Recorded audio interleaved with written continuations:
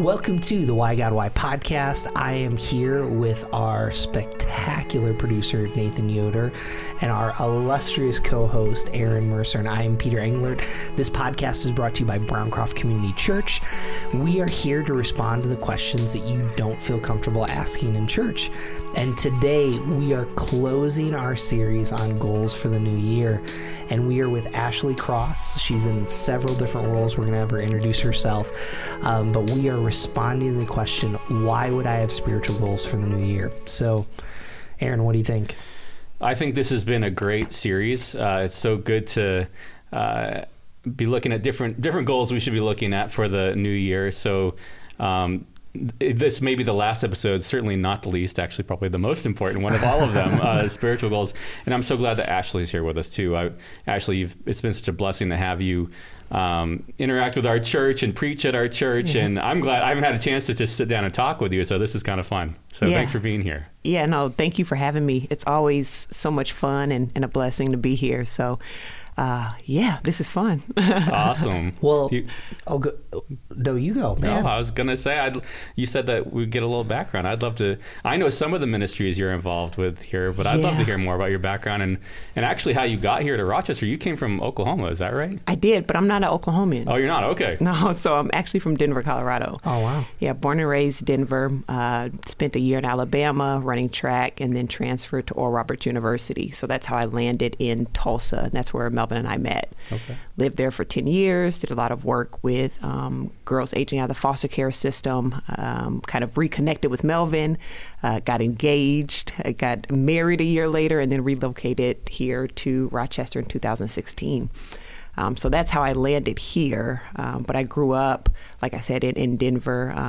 My mother is a believer, has been a believer all my life. My father is not. So I grew up kind of in a household where there was a little bit of conflict around what we believed and what we practiced.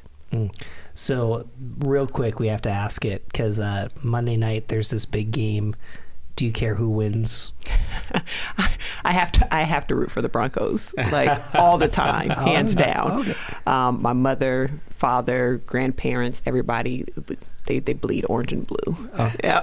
Well, I was wondering with Alabama Roll Tide. Oh, I thought you were saying that the Broncos are playing. See, I don't even watch it. I just have to shout them out.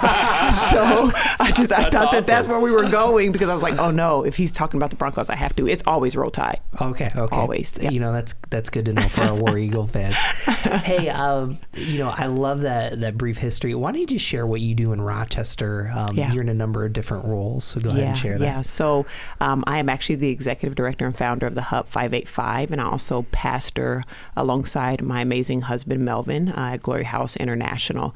And so those are kind of the two hats that I wear. Do a lot of activism and advocacy work pertaining to youth and families that are involved with the child welfare. And so rolled out the Care Portal in 2018, 19. Since then, we've been able to unify 14 churches to respond to the needs of children and families that are most vulnerable in our community. So that's one of the things that I'm super proud of, not just because we're meeting the needs of children and families, but because churches are working together to be the hands and feet of Jesus. And so that's one of my big goals here is I love unifying the church. Henceforth, one of the reasons that I love being a pastor at Glory House, but coming to Browncroft as like my second home, because to me, we're just one big body, and so it's always nice to see believers, push aside every other agenda outside of Jesus and just get together for that one commonality. That's what I've been doing Amen. Since I've come here to Rochester, and I love every minute of it. Can you, we might have gotten into this later on, but it's a good time. Can you just give a quick 2-3 minute overview of what Care Portal is so people know? Yeah, so it's a platform that links the local church with the needs of children and families that are impacted by the Department of Human Services. So we have probably 40 plus DHS workers that have access to the Care Portal. They put in a need. It shoots it out to our 14 partner churches, who then shoot it out to their response team, which collectively make up almost 700 Christians, 700 Bible-believing Christians that see these needs and then go out and meet the need. But it's not about just a transaction. It's not about taking the bed to the family. It's about taking the bed to the family and letting them know who you are and why you're doing what you do. And so it's a great way to connect in a very authentic, non-intrusive way with vulnerable people in our community. So it's just beautiful to be able to be the hands and feet, and we're able to do it using technology, but really it being spearheaded by the local church. Man, that's so cool. That's beautiful. It's the government. Like, it's the government asking for the church Yeah. to be what the church already is. And so I love that we don't have to compromise. In the very beginning, I let them know, hey, this is not transactional. You guys do know that we preach Jesus, we love Jesus, and that's why we're doing what we do. And they had no problem with it, and I love it. They throw up the need, and the need gets met. And wow, that's awesome. And I love how we started, because over the past 2 years with the pandemic, we don't hear a lot of those stories. Right. And so as I think about this question, how you're uniquely qualified with your experience to answer this, what do you think are the biggest spiritual challenges from your vantage point that we're facing as a culture? Yeah, I think one of them, people are having a hard time not having answers to hard questions. I think over the last 2 or 3 years, we've seen so many things happen, right? Now we're just talking, racial injustice, political things, a pandemic, all of these things. These are hard blows to experience all at once. And you can't go to a believer and say, hey, why did God do this? And we all have the same answer. Like, it's God's sovereignty. We don't know why all of this is happening. And with someone who may be already struggling in their faith or don't have a really solid foundation, God's sovereignty, that just might not be enough of an answer. They want to know exactly why. I think that's a huge challenge. I think another challenge is the increased amount of disunity I think that we've displayed, and that's been showcased. Social media is a two-edged sword. It's a blessing and it's a curse. People can get on there and say things that from the outside looking in, it would make it look like we don't really have a grasp on what we believe or why we believe what we believe. And so I think that there is this false misconception that the church is chaotic, and we're not. There's so much more unity than what people see. And that's the curse of social media, is it makes everything look so negative. But me, as someone who works with 14 amazing churches on a consistent basis and see them fully unified, I'm like, it's not as bad as it looks, And so I think that those are some of the challenges. Is it's people don't have answers to life's hard questions, and I think that the pandemic has caused people to feel disconnected from God because they're disconnected from a physical church on a consistent basis. That was really hard for a lot of people that first year, not going into church. Hugs mean a lot to people. That physical interaction means a lot to people. And again, if their foundations were not laid, then the interactions that they have with people, it almost equals the interactions that they have with God. And so I think that those are some of the challenges that we've been seeing. In the last couple years, it's hard to believe the pandemic's been going on that long, but it has. I mean, where have you found, if people are getting disconnected from church or whatever faith community they may have been in, but what are they filling that with? How have they been? We're talking about spiritual goals for the new year. I'm sure people had they had to meet a spiritual need somewhere in their life, or they're feeling the hole somewhere in the last couple of years. What have you seen people have been trying to fill that with if they have not been connecting with church or somehow connecting with God? Yeah. I think a lot of people are filling it with other ways to connect with people, right? So instead of, you can pull out your Facebook on any Sunday and see a bunch of different churches, right? And there's a lot of different spiritualities, and there's a lot of different practices. And so people are starting to fill it with, and I don't want to make this generalized statement because it's not everybody, but a lot of people are starting to fill it with whatever feels good. Right? And so it feels good to sometimes get on social media and just start clicking and watching videos and going off, being curious about different types of spirituality. And it's like, hold on, we have to be anchored back into the thing that we know to be true. And so you're starting to see a lot of people just kind of open themselves up to different forms, different practices, different beliefs, because they have not been in a place where they feel like they could be discipled. You know, that's a great point. And I want to hear your perspective, because we live in this culture that it's almost like Golden Corral spirituality, where, you know, I can go get my steak and terrible tasting mac and cheese. You know, I'll take a little from Hinduism, I'll take a little bit of Buddhism. And I think even Christians say all truth is God's truth. But what does someone miss when they're not like rooted? And again, obviously we're biased, you know, we're followers of Jesus. I'll come right out and say that. But thinking about that person that's trying to take a little bit of everything, what do you think that they miss? Sorry, I'm feeling bad for the Golden Corral right now. I mean, man, threw him under the bus there. I mean, Golden Corral, there's but you know what? Let's move on that example, okay? Because Golden Corral offers a lot of food, but you don't ever hear somebody say, I go to Golden Corral for a good steak. Yeah. Like, you get a little bit of everything, but Golden Corral just it's okay. It's not the most amazing food. If I want a really good steak, I'm going to Tornado's, because they specialize in steaks. So it's the same thing. If you are dibbling in a little bit of everything, you're really not getting the fullness of Jesus. You're not able to really, because you're taking a little bit of everything, and it's distracting you from really focusing on the real answer. It's distracting you from focusing on the true value and the intimacy that you can experience by just anchoring yourself in Jesus. He is the only way. And like you said, we're biased because that's what we believe. That's what we've experienced. That's what we know to be true.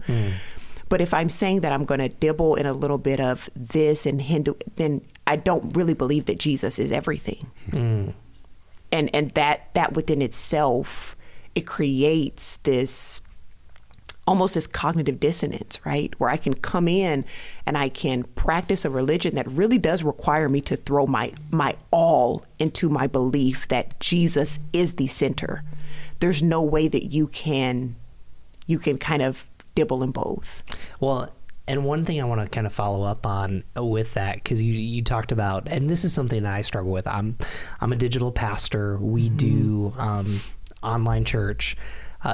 I still believe in in-person ministry, and we're trying to figure it out. Yeah. But it seems, and I could be really wrong and our listeners could push back, but it seems like the spiritual Golden Corral is an individual mission that's devoid of community. But the church hasn't been the most welcoming community, but that's kind of like, relationships are messy.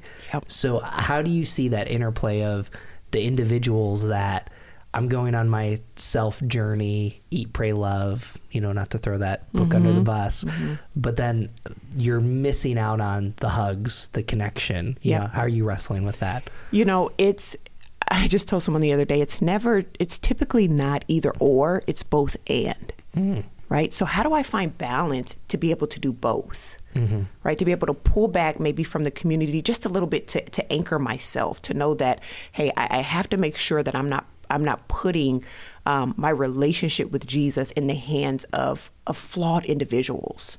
But then how do I also understand that Jesus is all about people? He was with people. He fellowshiped with people. The discipleship is about being with people, growing with people, and growing in our faith together. God within himself is a community. You know, he got lonely. He needed to be with people, right? And so so in that, he creates us to be like him. So as much as I'm much of an introvert, so there are times that I'm like, you know, I really just need to be alone. But I understand that that can't be how I live my faith out. like where I want to be alone all the time, right? So it's how do I figure out both, right? How do I figure out how I can be, the authentic me and not have to really focus so much on being in this space all the time, but how do I also make sure that I always prioritize the church as well? Does that make sense? Kind of trying to make sure that it's a both and. Yes. Yeah. No, I mean, I think that's, I love the question, and I love how you dove into that question there. I'm curious, I guess, kind of jumping off of Peter's question a little bit. What are people thinking about when they're thinking about spirituality? I mean, we talk about people being part of different, being a Christian, or you mentioned Hinduism before or whatever, but like when someone says I'm spiritual, what are they getting at? What do they mean? I guess what I'm trying to get at here is, if our conversation is about spiritual goals for the new year, what are people even thinking about when they're saying spiritual? Yeah, I think when people are talking about spirituality, they're talking about some form of liberation, right? Some form of freedom, right? So I'm connected to a higher being, right? It's that I do realize that it's not just me. I realize that I need some form of supernatural assistance to get through life. Right. Spirituality is very vague. So if somebody says I'm spiritual, I need to know, what does that mean, right? Do you believe in many gods? Do you believe in one God? The enemy, he's a spiritual being. So what does it mean to be spiritual? And do you believe in a force, right, or something like that? Yeah, right? Yeah. Whatever it is. And most people, unless you're completely, and I could be a little wrong here, but I think atheism, being an atheist would be the only people that would say I'm not spiritual. I don't believe in anything. But most people are spiritual to some in some degree. So we would want to know, well, what do you mean when you say you're spiritual? Man, we were kind of going off script, but this is why we do this, because our first long form conversation's recorded. So, let's kind of come back to the topic, and I think we can hit that because I think our listeners are kind of all over the place. But for you personally, as a Jesus Christ follower, what are your spiritual goals for this next year? Yeah. So I actually wrote them down. I have a few. So one of mine is I want to take a 2-week sabbatical out of the country. And, why is that spiritual, right? Instead of it just being the 2-week vacation, because it's creating a space for me just to be with Jesus for 2 weeks, right? And for me, that it's hard. It is hard for me to completely clear my plate and say, I'm not answering emails. This is about just me on a spiritual journey. So that's one of my goals. The other is to read the entire Bible. I failed at this last year. I got to July, and I got 5 days behind and just felt like I'm probably not going to catch up, and just kind of lost it. So to read the entire Bible, and I had to find a plan that worked for me. I had to find a schedule that worked for me, but that's one of my goals. I also want to read 12 books that increase my spiritual health. So that's a book a month. Listen to it, read it, whichever way I get the information. That's one of my goals. And another one is to fast weekly. I want to make sure that I am fasting once a week instead of it just being at the top of the year, right? So we typically fast together for 21 days in January, but I want that to be a consistent discipline in my life. And the final one is to continue growing as an emotionally healthy leader. So I want to come back to you on the fasting idea. Yeah. How do you understand fasting? Is fasting just food, or is it social media? And even to our listeners that kind of, they're aware of it, but maybe not aware to maybe the Christian perspective, what are your thoughts? Yeah. I think it depends on where you are in your journey, right? If you're a new believer, then fasting is anything that you could potentially esteem higher than your time with God, right? So for me, I look at the things that could become an idol in my life, right? And if social media is one of those things, then it's on the plate with the steak and everything else. It's the thing that has to go. And so, yes, it could be a fast from social media. For me, it's specifically food, right? Because that could be a challenge for me. When I don't eat, I can get frustrated. I can get cranky. And so those are things for me. It's like that's a challenge for me. It has to be something that's a challenge. I can get off of social media for a day. That's not a challenge. And that used to be kind of my cop-out fast. Like, I'm just going to get off of social media for the day. And I realized like, that's not challenging me at all. Fasting is not the same as a diet, right? I can go all day without eating, or I can do intermittent fasting, but it's about me taking that time that I would normally be eating to set aside to be with Jesus. Well, and so now I want to push back because your goals are super helpful. So, churches, Christians, I fall into this as a pastor. January comes and we say, you should read your Bible in the year. Why? That is our blueprint for life. I've decided I can't be a Christian and teach people what it means to be a Christian if I have not read our manual. Like, if I want to divulge myself in this thing, it's our food, right? And so I have never read the Bible cover to cover. I've read a lot of the different books. I've studied a lot of different books, but for me, it's very important that I form that as a habit of mine to read the Bible every year. And when I read it this year, and I then go and read it, I'm in the book of Job right now, and I'm getting nuggets that I didn't get last year. Right. And so because our lenses change, our perspective change, we mature. And as we mature, we can read something and it means something completely different than it meant 3 years ago when we read the Bible. And so when you look at the spiritual disciplines of other religions, they dedicate themselves to whatever is their word. And so for me, I think that sometimes that could be something that not even just, I'll just say me as a Christian, that's something that I don't think I value, the fact that I have my answers right here. Why am I not prioritizing this book, this manual, this word, this diet on a daily basis? No, that's good. I think I'm glad you asked that question too, Peter, because it is something we at Browncroft, we have a Read 365 plan. It's actually a 2-year plan. But I also have valued reading the Bible through in a year. And for me, it's hard for me I tried just doing it every year for a while. I've gone into a every other year because it's hard for me to finish up Revelation and then jump right back into Genesis on January 1st. But I think it really, I mean, there is a power to that. I agree. Like, it's there are things when I was reading the Bible through in a year this past year that I've read it through. I've been a Christian for a long time, but there are things that I was finding that I wasn't finding before. And I think sometimes the plans are interesting too, because what plan you're using. The plan I used this past year, actually, it was really interesting. I think it was following a chronological order, which if you're reading Job might be similar. And it ended with Revelation on the New Testament, but on the Old Testament, it ended with Nehemiah, which was kind of different than what I'd done in the past. And, you're right. Your context changes depending on how where you are in life, where you are physically, where you are just through life stages.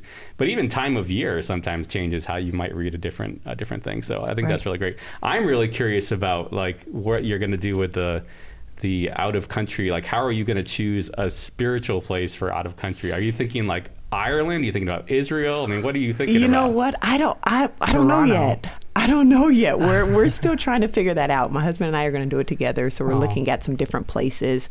I don't even know that for me, it's so important that it's like a spiritual place as much as it is just a place away. Like I just want, I do want some learning components and things like that. But I don't know. I don't know where we're going yet. So we've already kind of started looking at a few different places. But I really want to go to Africa, which is, I know, not like the most spiritual place in terms of like Christianity, but it's somewhere that I've always wanted to go. And I'm like, that'd be nice to get away. And I guess the key probably is someplace where people can't reach you, or where you're less. That's what I'm looking for. Okay. Yeah. Somewhere where it's hard for me to get distracted. Somewhere where I'm going to make sure that I dedicate time to, again, my Bible, my journal, solitude.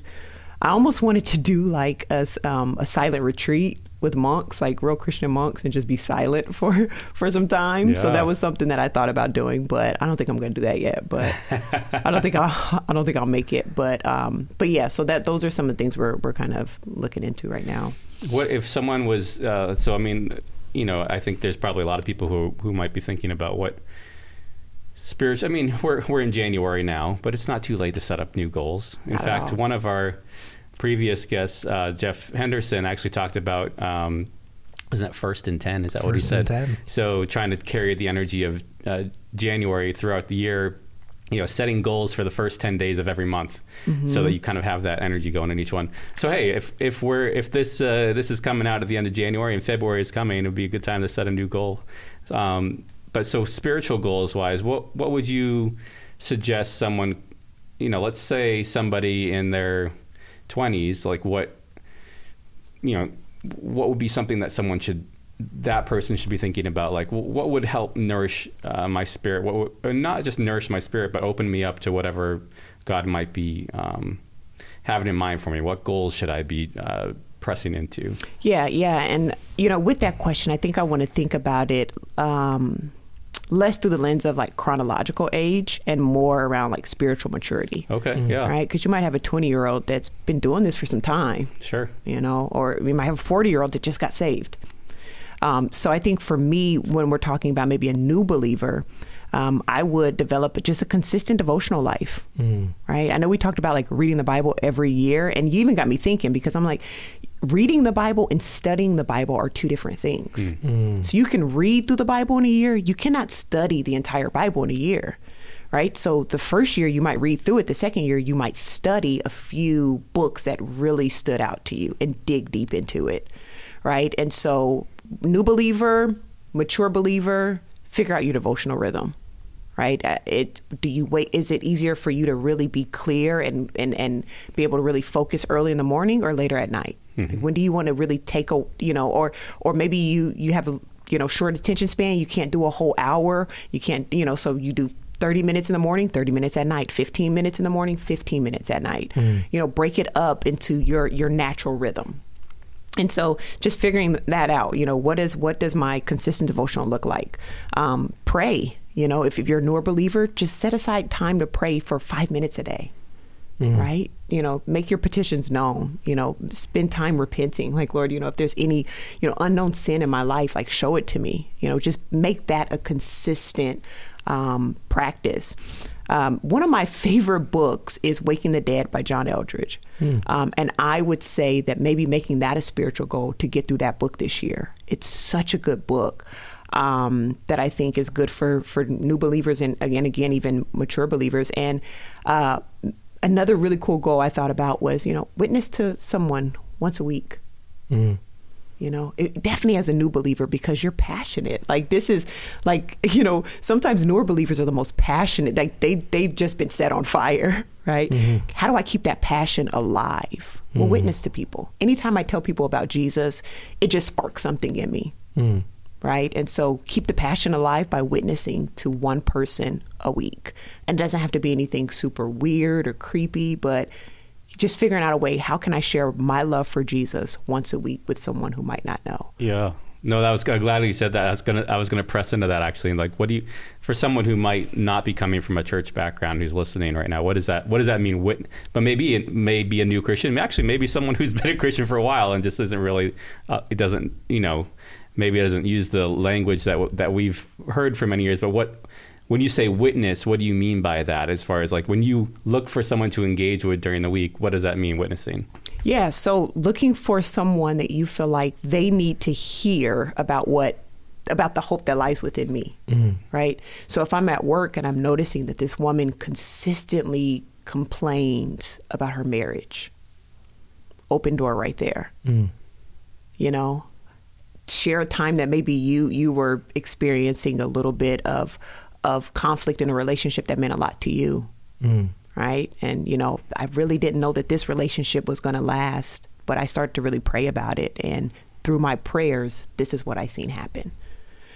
that's a very easy way, you know, and it's not like, hey, have you accepted Christ as your savior? If you did, he'd save your marriage, you know, or something like that. No, it's just, we all have challenges in our relationships.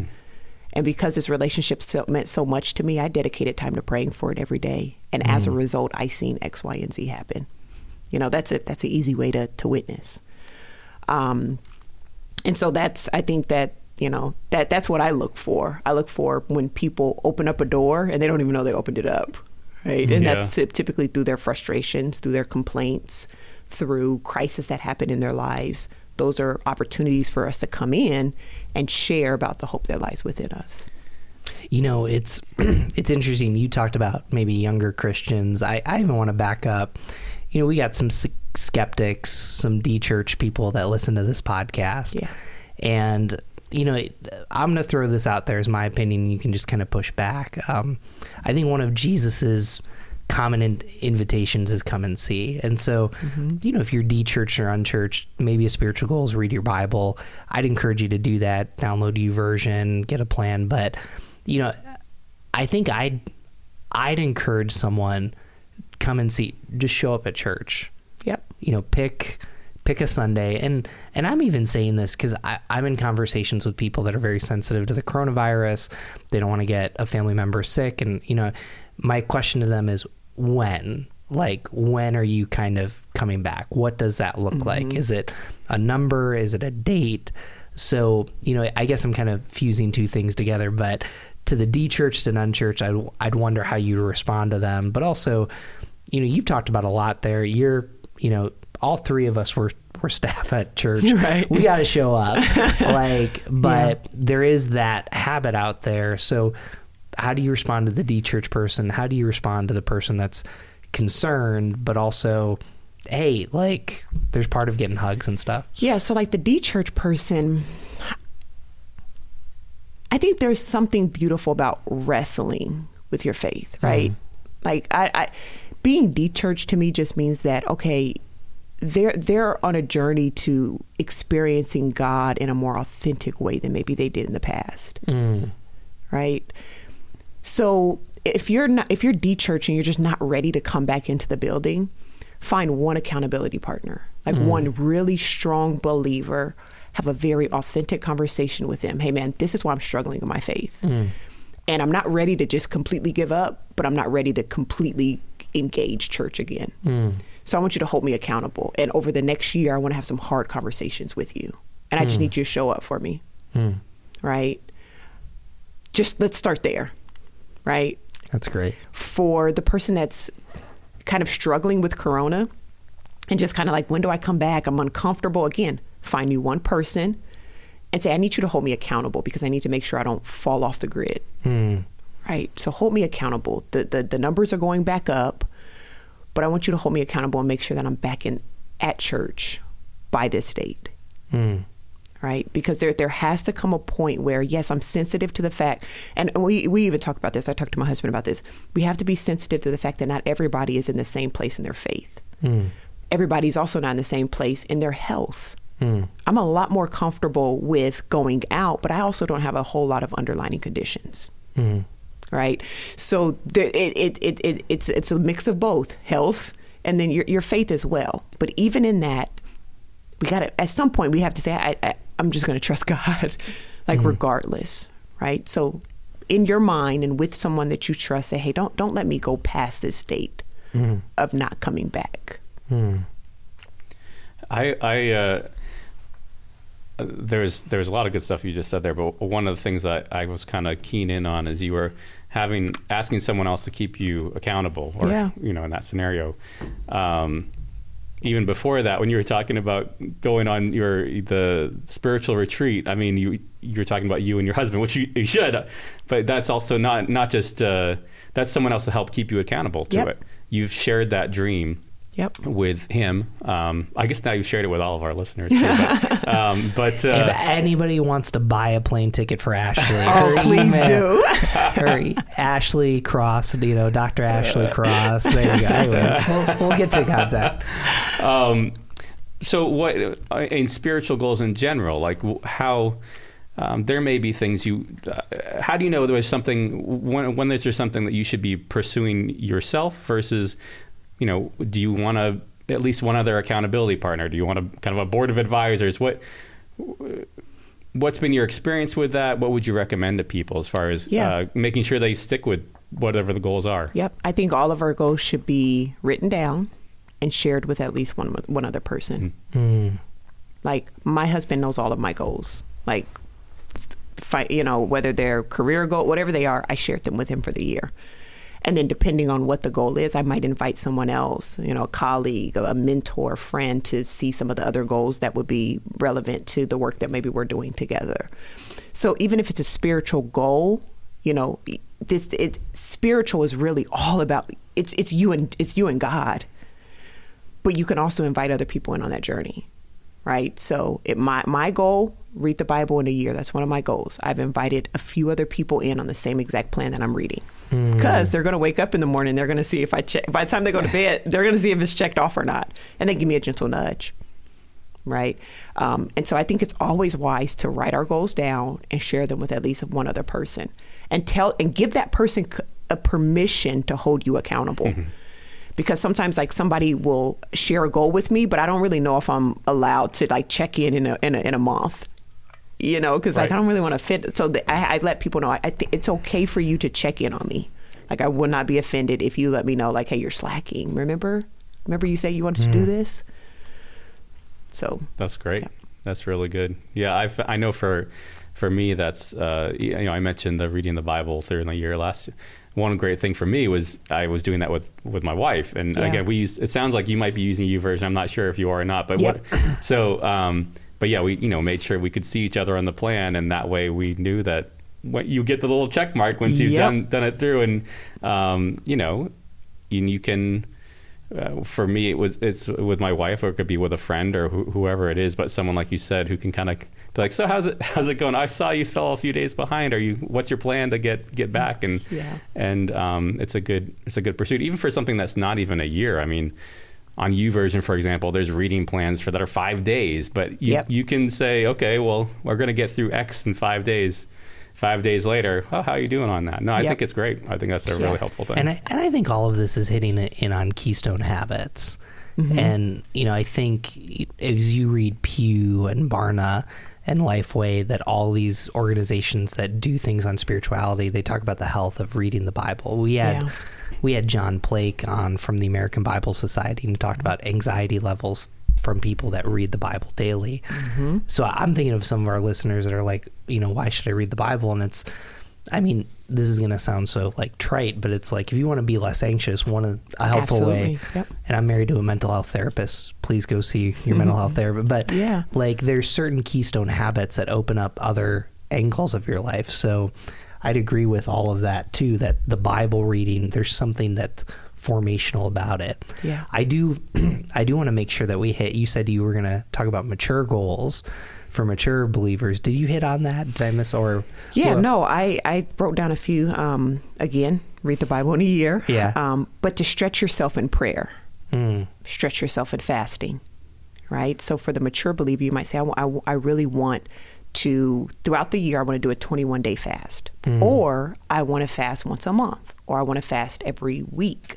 But figuring out what that is, how can I get into a consistent discipline of fasting? And then prayer, the newer believer, I said 5 to 10 minutes, the more mature believer, set aside 20 to 30 minutes to talk to God. Write those prayer points out, go back and see, where you're at with that. Witness to another person a year. And then the book that I had for the a little bit more mature believer was to read Emotionally Healthy Spirituality. If you're a leader, read Emotionally Healthy Leader, right? If you're doing discipleship, Emotionally Healthy Discipleship. Really, because the Emotionally Healthy Spirituality, those series really lead you into looking at yourself, right? Which I think the more that we grow in our spirituality, the more that it's so important for us to know us, right? And we know Jesus by reading his book, right? Reading the Bible, but then we have to start, it will start to showcase us. And so I love reading the Emotionally Healthy series. And I think that mature believers should really get on that kind of that process of becoming emotionally healthy. You know, I want to come back. We should all probably mention other books that we think people should read for the year, but you said Waking the Dead, and there's 2 parts, and I might be mixing up because I've read a few John Eldredge books that, like, I think the reason why you read spiritual books is because they open up certain things that God can kind of surface. So he talks about the Tin Man from, why am I blanking out? It's like Judy Garland. Wizard of Oz. Wizard of Oz. Yep. You know, I'm already like memory loss. You know, I'm losing hair. I couldn't come up. It's been a tough 2022 already. It's been a tough time. You know, we're 5 days in. Just kidding. But you know, he really delves in and he talks, and it's almost hinting at burnout of like, this is what happens, and you know, he tells the story that he used to be in love, and all of a sudden, and he's like, that's a picture of our lives that like we're dead. And then the second one, and I want to say this was from this book, but I could be wrong. Someone's going to correct me on Twitter or something. But he talks about going to the house of a girlfriend that dumped him and stopping there to cry. And, you know, some of you might be listening to, Peter, why are you bringing this up? This is all mushy gushy. But I think that there's facets in those books that open you up to kind of say, okay, God, what are you trying to surface? Yep. What are you trying to open up? And if you don't go through that, and the way John Eldredge writes, I know he's not for everybody, but you're going to surface those things. And that's kind of, I love that you mentioned that book. Yeah. I think any faith area, it's a good read, even if you disagree, to just kind of what surfaces when I read something like this. Yep. And I think my favorite part of that book is him bringing readers into the knowledge that we have a new heart, that we are a new creation. And so for me, I always have new believers read it, because it's like when you come to Christ, it's like you come to Christ with all your baggage. And sometimes you can just start to carry this heavy burden, like, I have a horrible heart. I have this, there's so much wrong with me. And he kind of level sets it like, hold on, you just accepted Christ. You are a new creation. Like, you don't have to keep praying for a new heart. You have a new heart. Now you have to spend the rest of your life learning how to live from your new nature. Like, you don't need to keep asking for a new one. You have a new one. Now you're trying to catch up with what Jesus has already made you. Like, you're trying to learn how to be that new person, but you already are that. And so I think that's so important for new believers to read and to understand, because if you can really understand that early on, I think it helps, because, you know, the enemy always comes in and really tries to make people believe as if they're not who Jesus intended them to be or created them to be. And if we can already get that part down, not saying everything else is going to be easy, but it will be easier. Yeah. Well, let's do this, like a little fire round. You mentioned a few books. We'll give you one more book to recommend. And then, but Aaron, if you could recommend one book for spiritual goals. Well, man, this is good, because I was about to say, I was going to ask Ashley, like, where is a place to look for a top 10 list of books that we should be looking at? But so I guess we're just going to offer some. Sure. I mean, I'm always a fan of C.S. Lewis. I think that both his fiction and nonfiction, every time I read it, and it's been a little while, I guess, since I've read. I used to read a lot of C.S. Lewis, and I just need to get back into it again. But every time I read, whether it's his fiction books or nonfiction, you know, it's whether it's Mere Christianity or it's the Narnia series, or he has a great space trilogy that is opens up a lot of spiritual questions, actually, and it be entertaining at the same time. You know, there's a whole number of books. He has a book on Psalms. But I actually, when you said that, so C.S. Lewis is kind of my go-to because I love his work so much. But I also, what came to mind too was Dallas Willard's Life Without Lack, and that book. I just think it asks a lot of it opens up a lot of powerful questions, and specifically just knowing that we can rely on God. We don't lack anything when we are relying on God. He is our sustainer, our provider. We don't need to worry, and then just kind of getting into what does that mean, and what is it to rest in in God and not have to worry. So I think maybe that's a good one for this year. People not needing to worry. There's been plenty to worry about. So yeah, that'll be my answer for now. How about that, Peter? I got one. It's Live No Lies by John Mark Comer. And the reason why I like it takes a lot of the controversial issues and really just, it challenges you as a person, but also as a society. What are we really believing? And do we know where this has come from? And, I've given it out to a few people. And so that would be a book, because I don't think that we're as reflective as a culture as we need to be. Mm-hmm. And I think we say things, and, whether it's Christian or non-Christian, political party versus and we don't realize the history or even just the philosophy behind that. And so I just think that book, whether you're a Christian or not, it just at least challenges some of the assumptions. You might still have the same opinions, but if you never challenge where that thought came from, and even just a personal lie, like a childhood vow or something like that, you need to know where that comes from. So I think he practices that well. Yeah. I see you got some more books, so we're going to throw it to you. So the next book, because I only get 3, so the next one I would do would be Holier Than Thou by Jackie Hill Perry. Okay. She walks you through a thorough understanding of what holy means. Like when we're talking about God, we're not saying that holy is one of his attributes. It is the attribute, and how everything about God flows from him being holy. His goodness, his love, his kindness, his faithfulness, even his wrath, everything flows from him being holy. So I just love it. But I also love, it's a devotional that she wrote on the book of Jude.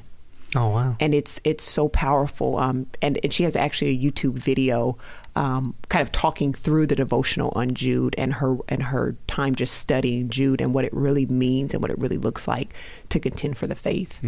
And so those would kind of be my last 2 recommendations. I thought you said 3. Emotionally healthy spirituality, okay. Waking the Dead, The Emotionally Healthy Leader. I'm reading right now. And John Eldredge actually has another one called Moving Mountains about prayer. And it's really good because it talks about what it looks like or sounds like or is to pray new covenant prayers, because sometimes we go into praying old covenant prayers, right? Which is like, Lord, created me a clean heart. And that's where you come into the Waking the Dead, where, hold on, you don't have to pray that anymore. You have a new heart. Lord, teach me what it looks like to live from my new heart, because you've already created me a new heart at the moment of salvation. So that's also a really good book. Man, we got a whole book list now.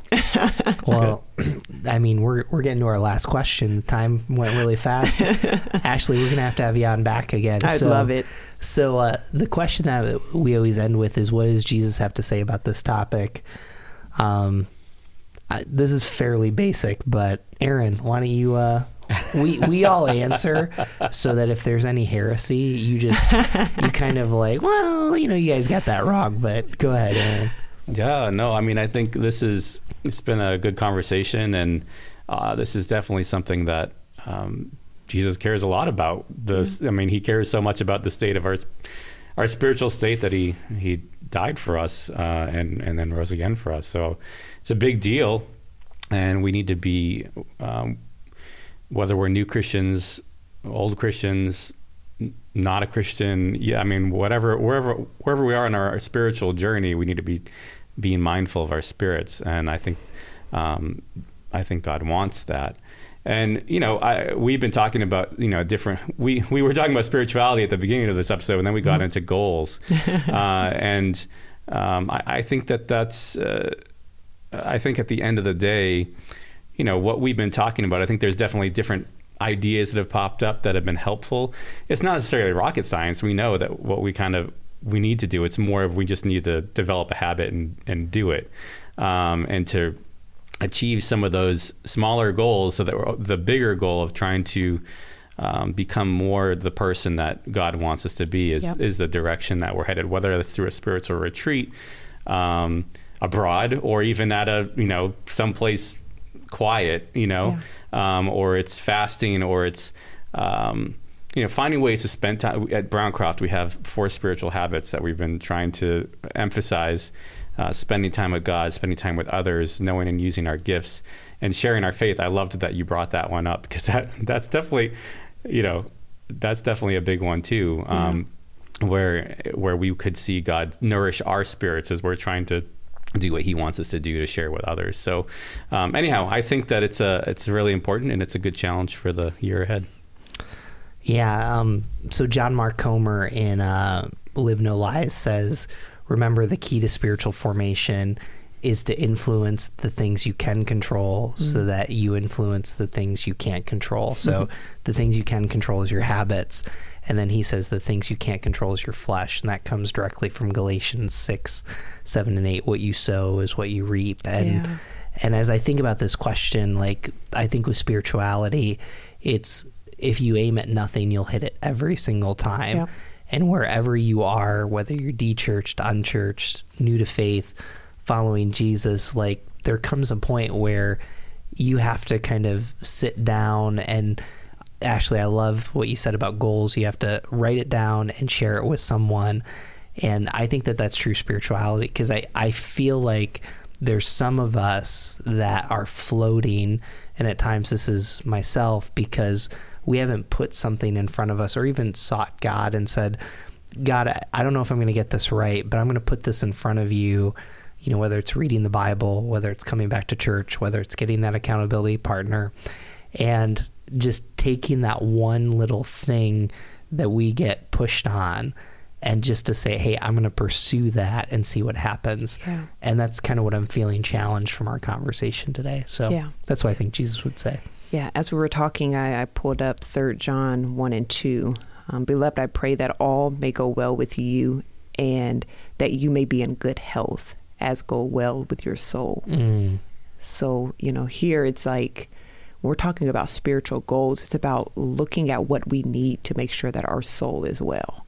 Right? How do I sit down and really figure out, hey, Jesus, what do I need to do to make sure that you touch every part of my being, my soul, my mind, my will, and my emotions? And so even as we were talking about the necessity to read the Bible, right? For some people, that needs to be accompanied with therapy, right? Because our emotions is a part of our soul. And therapy might very well actually even bleed into helping accomplish a spiritual goal. Because if your goals are really tailored towards making sure that your soul is well, that's your mind, that's your will, and that's your emotion. And so the same way that we set goals for every other area in our life, we have to make sure that we're consistently reassessing the condition of our soul and what our soul needs to be replenished, renourished, and well. What a place to close. Where can people find you? I'm on Facebook, Ashley R. Cross. I'm also have the hub. www.thehub585.org or ashleyRcross.com. All right. Well, we're going to have you back, and this was great. Remember, the best way to get a hold of us at Why God Why is to go to whygodwhypodcast.com. You can subscribe to our email there. You'll find Ashley and some other great guests and episodes too. Thank you so much for joining us.